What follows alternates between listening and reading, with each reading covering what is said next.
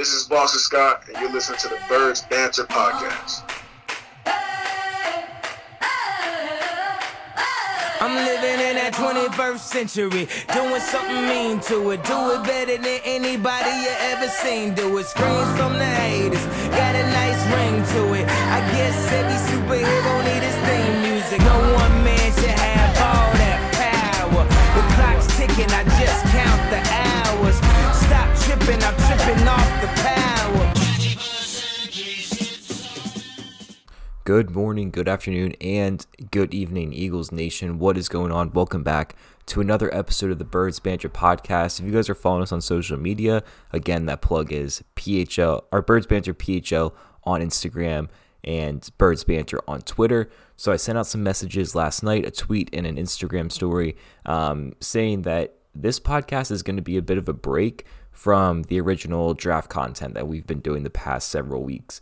You could probably tell by that from the episode title of this podcast. But I wanted to, this has been in the works for a while.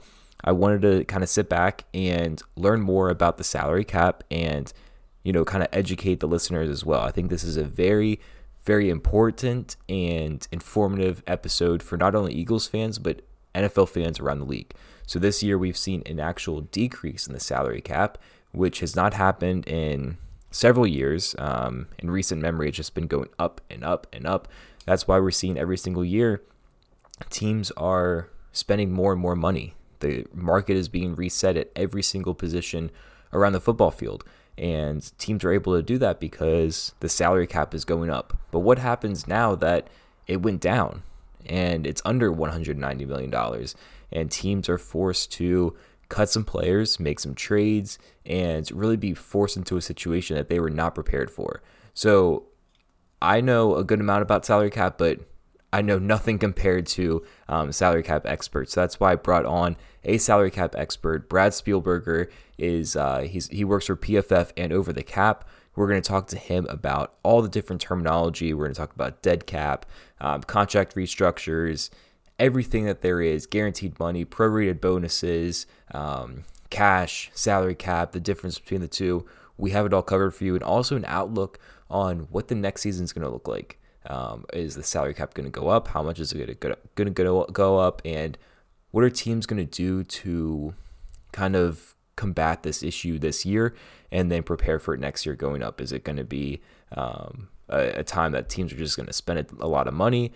Are they going to be able to do that? There's a lot of questions that need to be answered. Thankfully, we have Brad to help us out and inform all of us about this awesome information. So make sure you tune in. Again, Eagles fans, NFL fans, all are welcome for this episode.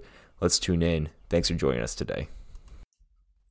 All right, everybody, it's been a crazy NFL offseason so far, most of it because of the COVID-19 pandemic. The NFL lost a lot of money. The salary cap was heavily impacted. So I've been talking to you guys a lot about the salary cap, talking about the specifics of what's been going into these moves, especially the ones the Eagles are making. But it's best to hear from someone who knows the most about salary cap. So we have Brad Spielberger. He's a salary cap analyst at PFF and a contributor for overthecap.com.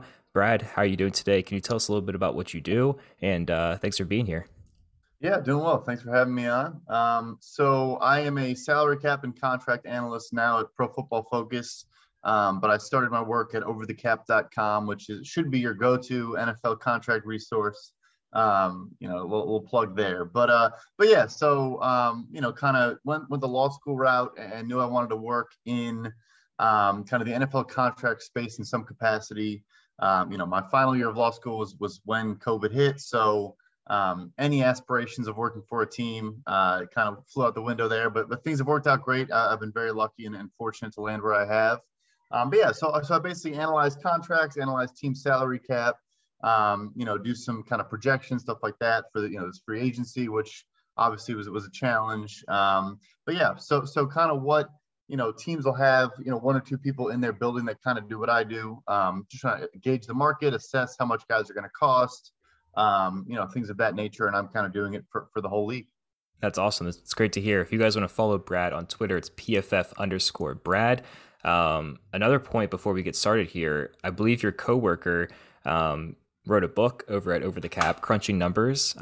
Recently read that book. Wanted to just give a quick plug to anyone looking to work in the sport industry. It gives an awesome insight on, the numbers behind the game of football. If you want to work in a front office or as an agent, awesome information, very beneficial to learn, because you don't get all that information just from scrolling through Twitter.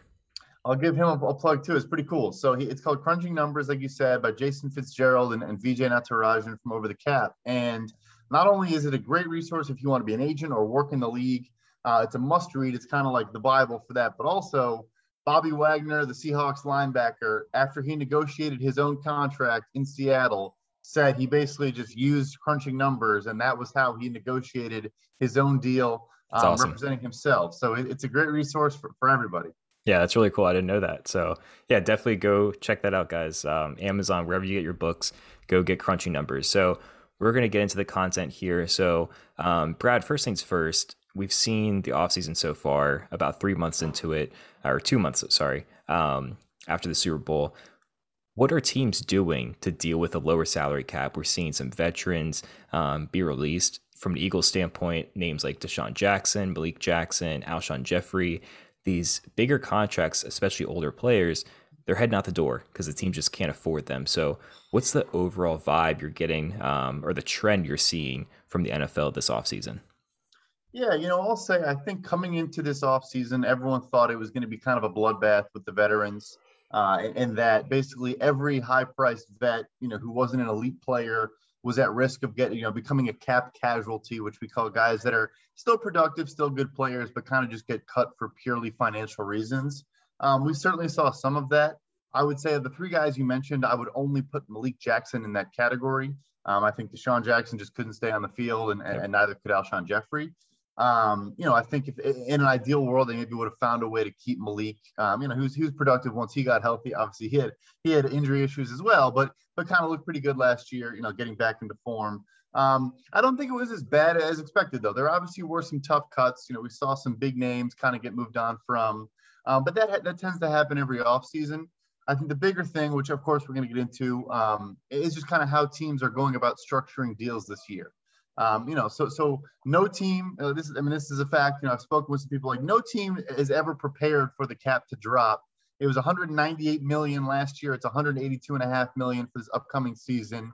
They can have projections where it maybe doesn't grow as much as it has in years past, but no one had ever run a model that, said, what do we do if it goes down 16 million? It's just not something they're prepared for. So unfortunately, teams like the Eagles, and they are frankly the poster child, if the cap continued to go up about 6-7%, which recently had been about 10 million per year, let's say it was 210 million, it's 30 million more than what it's actually going to be at 182. So they unfortunately just got pinched. They just unfortunately had all that space disappear.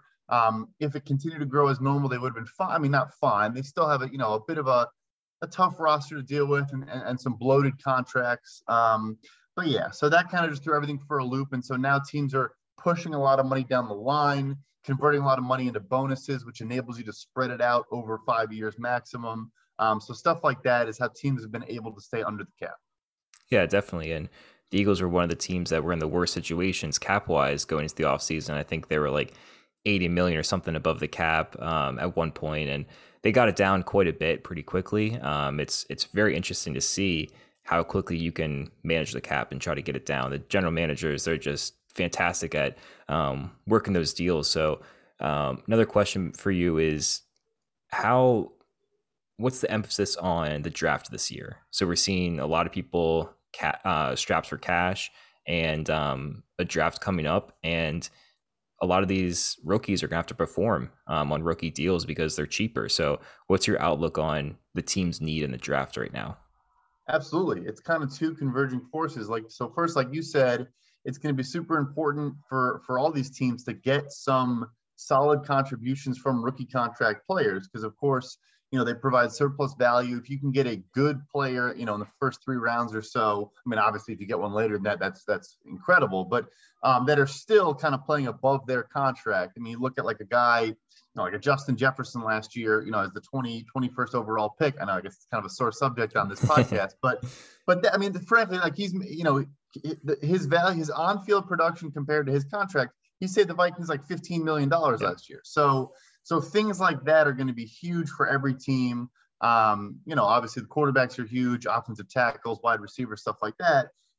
It's massive. But at the same time, I do think it's tough with a lot of opt-out players, a lot of really good players that opted out, and then B, no combine. And so I would say kind of a misconception about the combine and the value there. It's not so much the athletic testing. Every pro day with these inflated numbers, everyone and their mother runs a 4.39. Yeah. I think you and I could run a 4.39, but it's not so much that. It's actually more the medicals and the in-person interviews that are going to be a big kind of, absence from this year, because teams rely on that a lot to get, background on medical history, but also just to bring these guys in and get to know them as people, which they'll have some opportunity to do, but obviously less so at the combine. So they're going to need rookies to produce, but I also think there's a bit of wariness about kind of how bullish can we be on, like maybe going after these guys because we don't really know the full profile. Yeah, a lot of people relying on just the tape this year, which is definitely a different situation than years past. Brad, I want to get into the topic of dead cap. So the Eagles dealt with this very heavily this offseason with Carson Wentz. They traded into the Colts, took on the biggest dead cap hit in NFL history, over $30 million. So can you kind of describe to the audience what dead cap is, how it's created, and the impact it has on a team?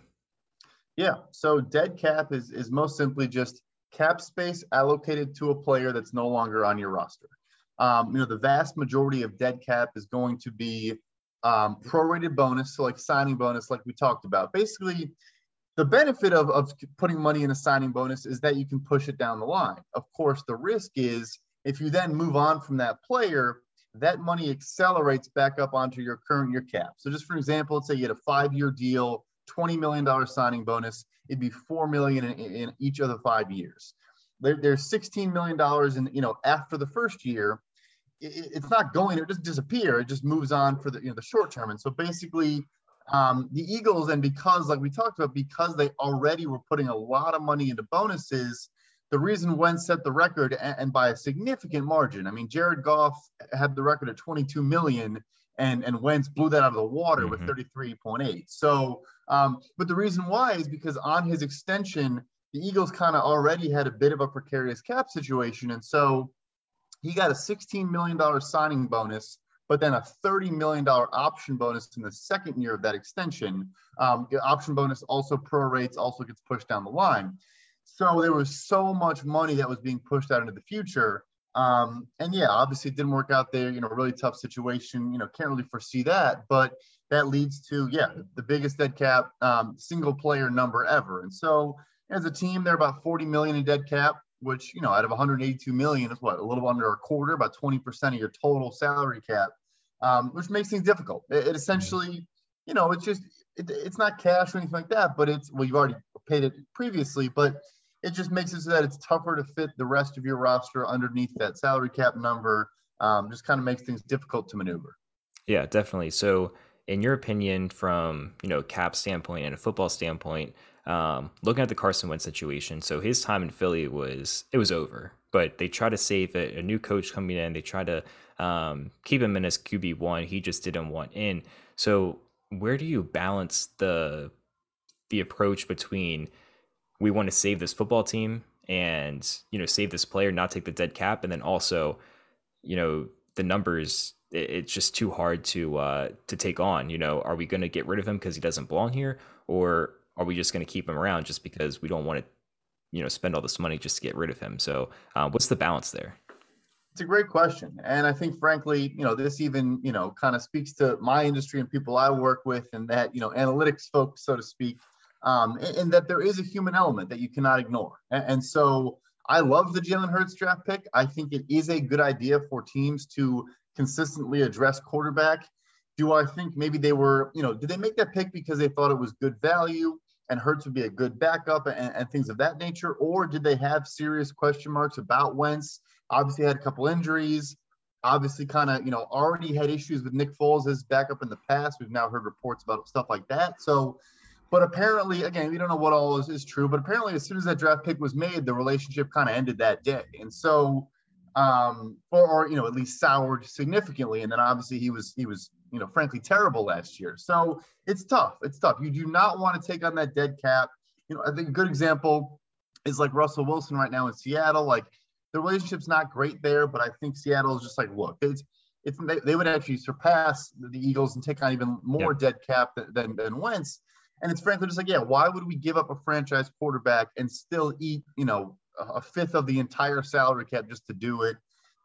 It's tough. But I think at the end of the day with the Eagles situation, they already had so much money pushed out. It's an older roster, probably one of the oldest rosters in the NFL. At least it was before they just moved on from, a bunch of older players.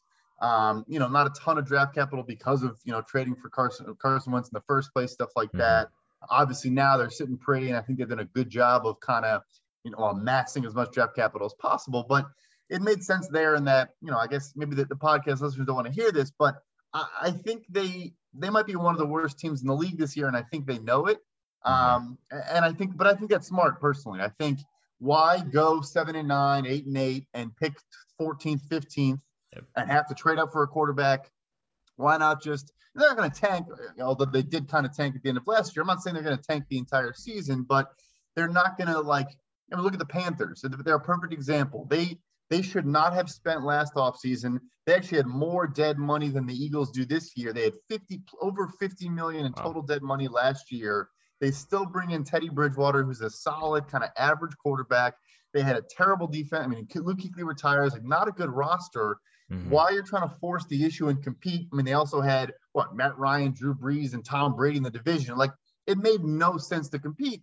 And now you're stuck at pick number 8. You miss out on all the draft quarterbacks, and you're trading for Sam Darnold. So those are kind of your alternatives there. Yeah, definitely.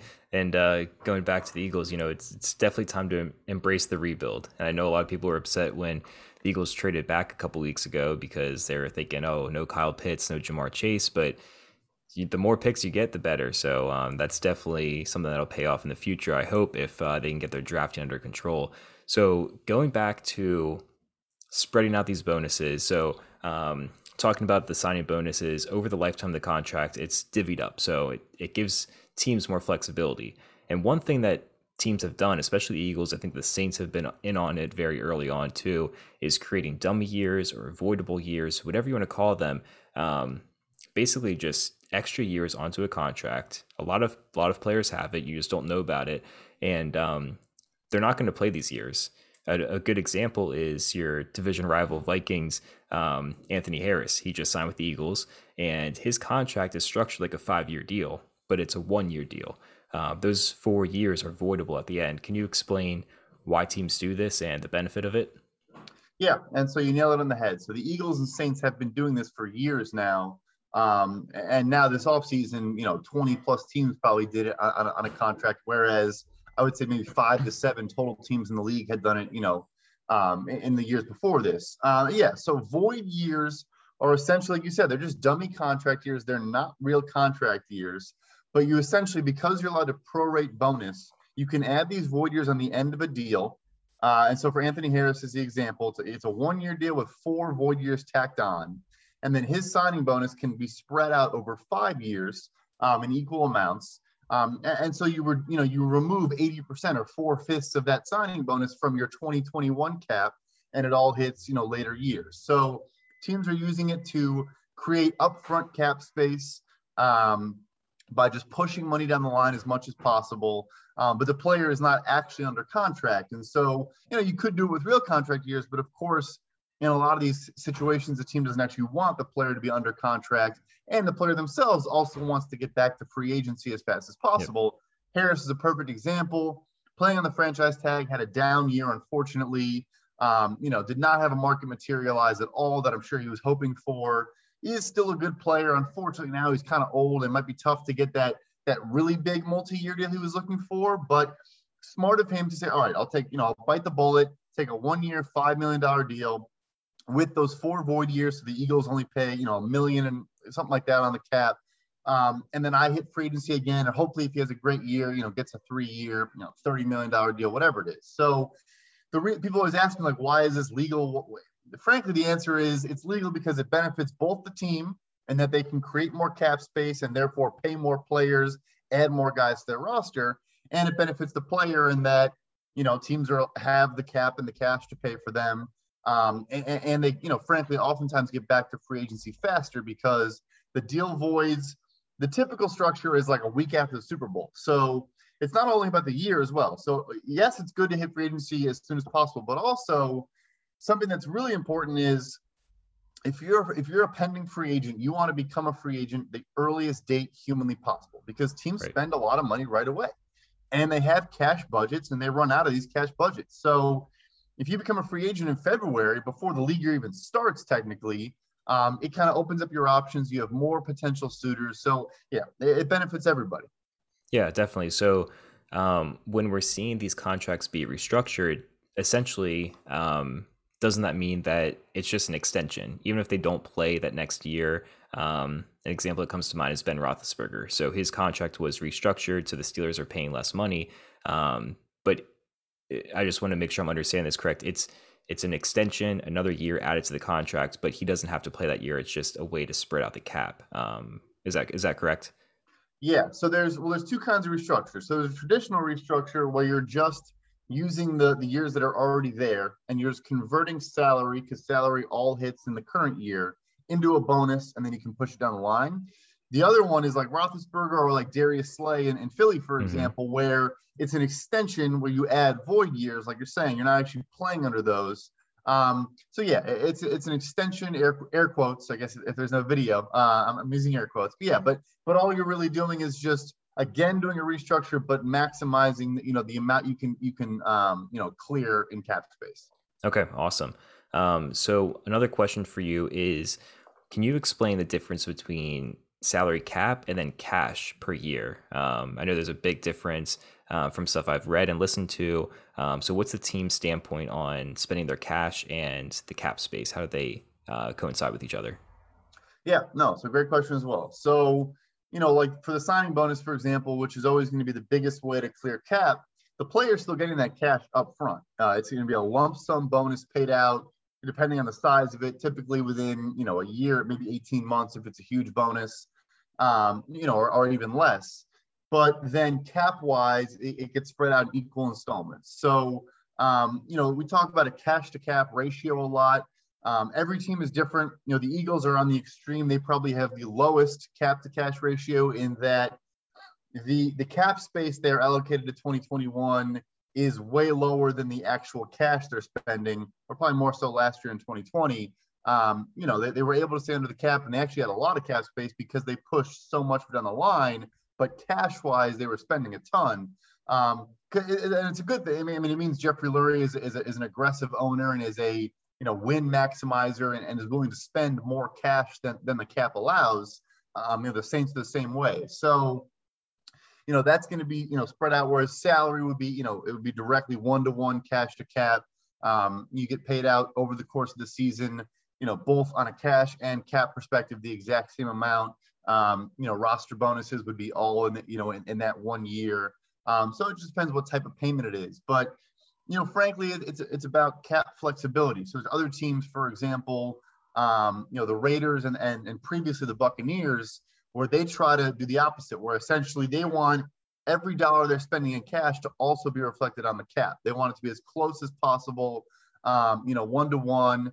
And the beauty of the Bucs strategy is that they did that forever. They never push money down the line. I mean, Tom Brady didn't get a signing bonus. Mike Evans didn't get a signing bonus. Like, they didn't give signing bonuses. And yes, you're paying more on the cap up front, but then that's why they were able to become the first team in NFL history to return all 22 starters from a Super Bowl championship team, because now they look like the Eagles, and they added a bunch of void years and converted a bunch of money into bonuses, but they hadn't done that before. So that, they're kind of able to. Yeah, it's a good example there. It's honestly amazing they kept every single player. I'm still amazed by how they pulled that off. Yeah. So before we wrap up, I want to give you the floor to talk about what you envision for the 2022 NFL offseason. What's the cap going to look like? Because we're seeing some huge deals being worked between NFL and major networking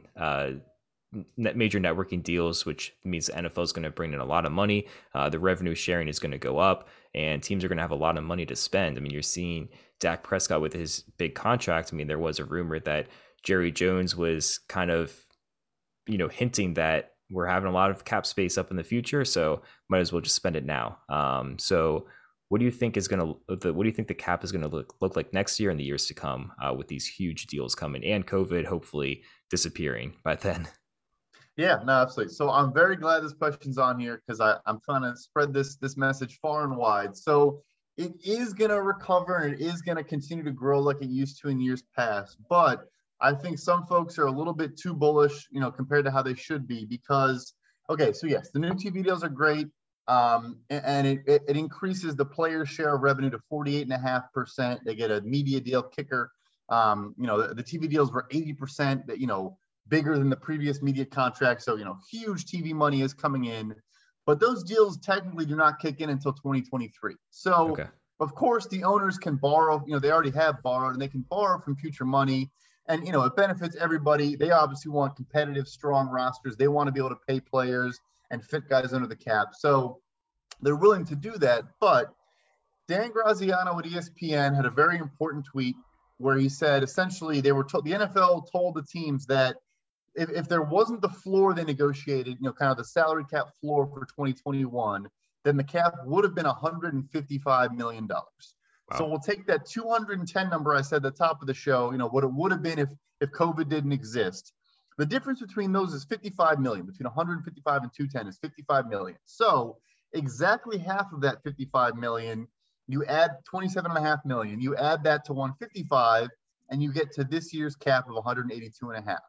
So I still think there's a remaining $27.5 million that needs to be kind of, the owners and players agreed that they would borrow from future caps to pay for this year's cap. So I still think whatever number we end up with in 2022, you still have to subtract 27.5 million, or maybe not the full amount, but something like that. So I still think it'll be $210 million, which is a huge jump. I mean, it's $25-30 million above what it is this year, which would be the biggest single year increase we've ever seen.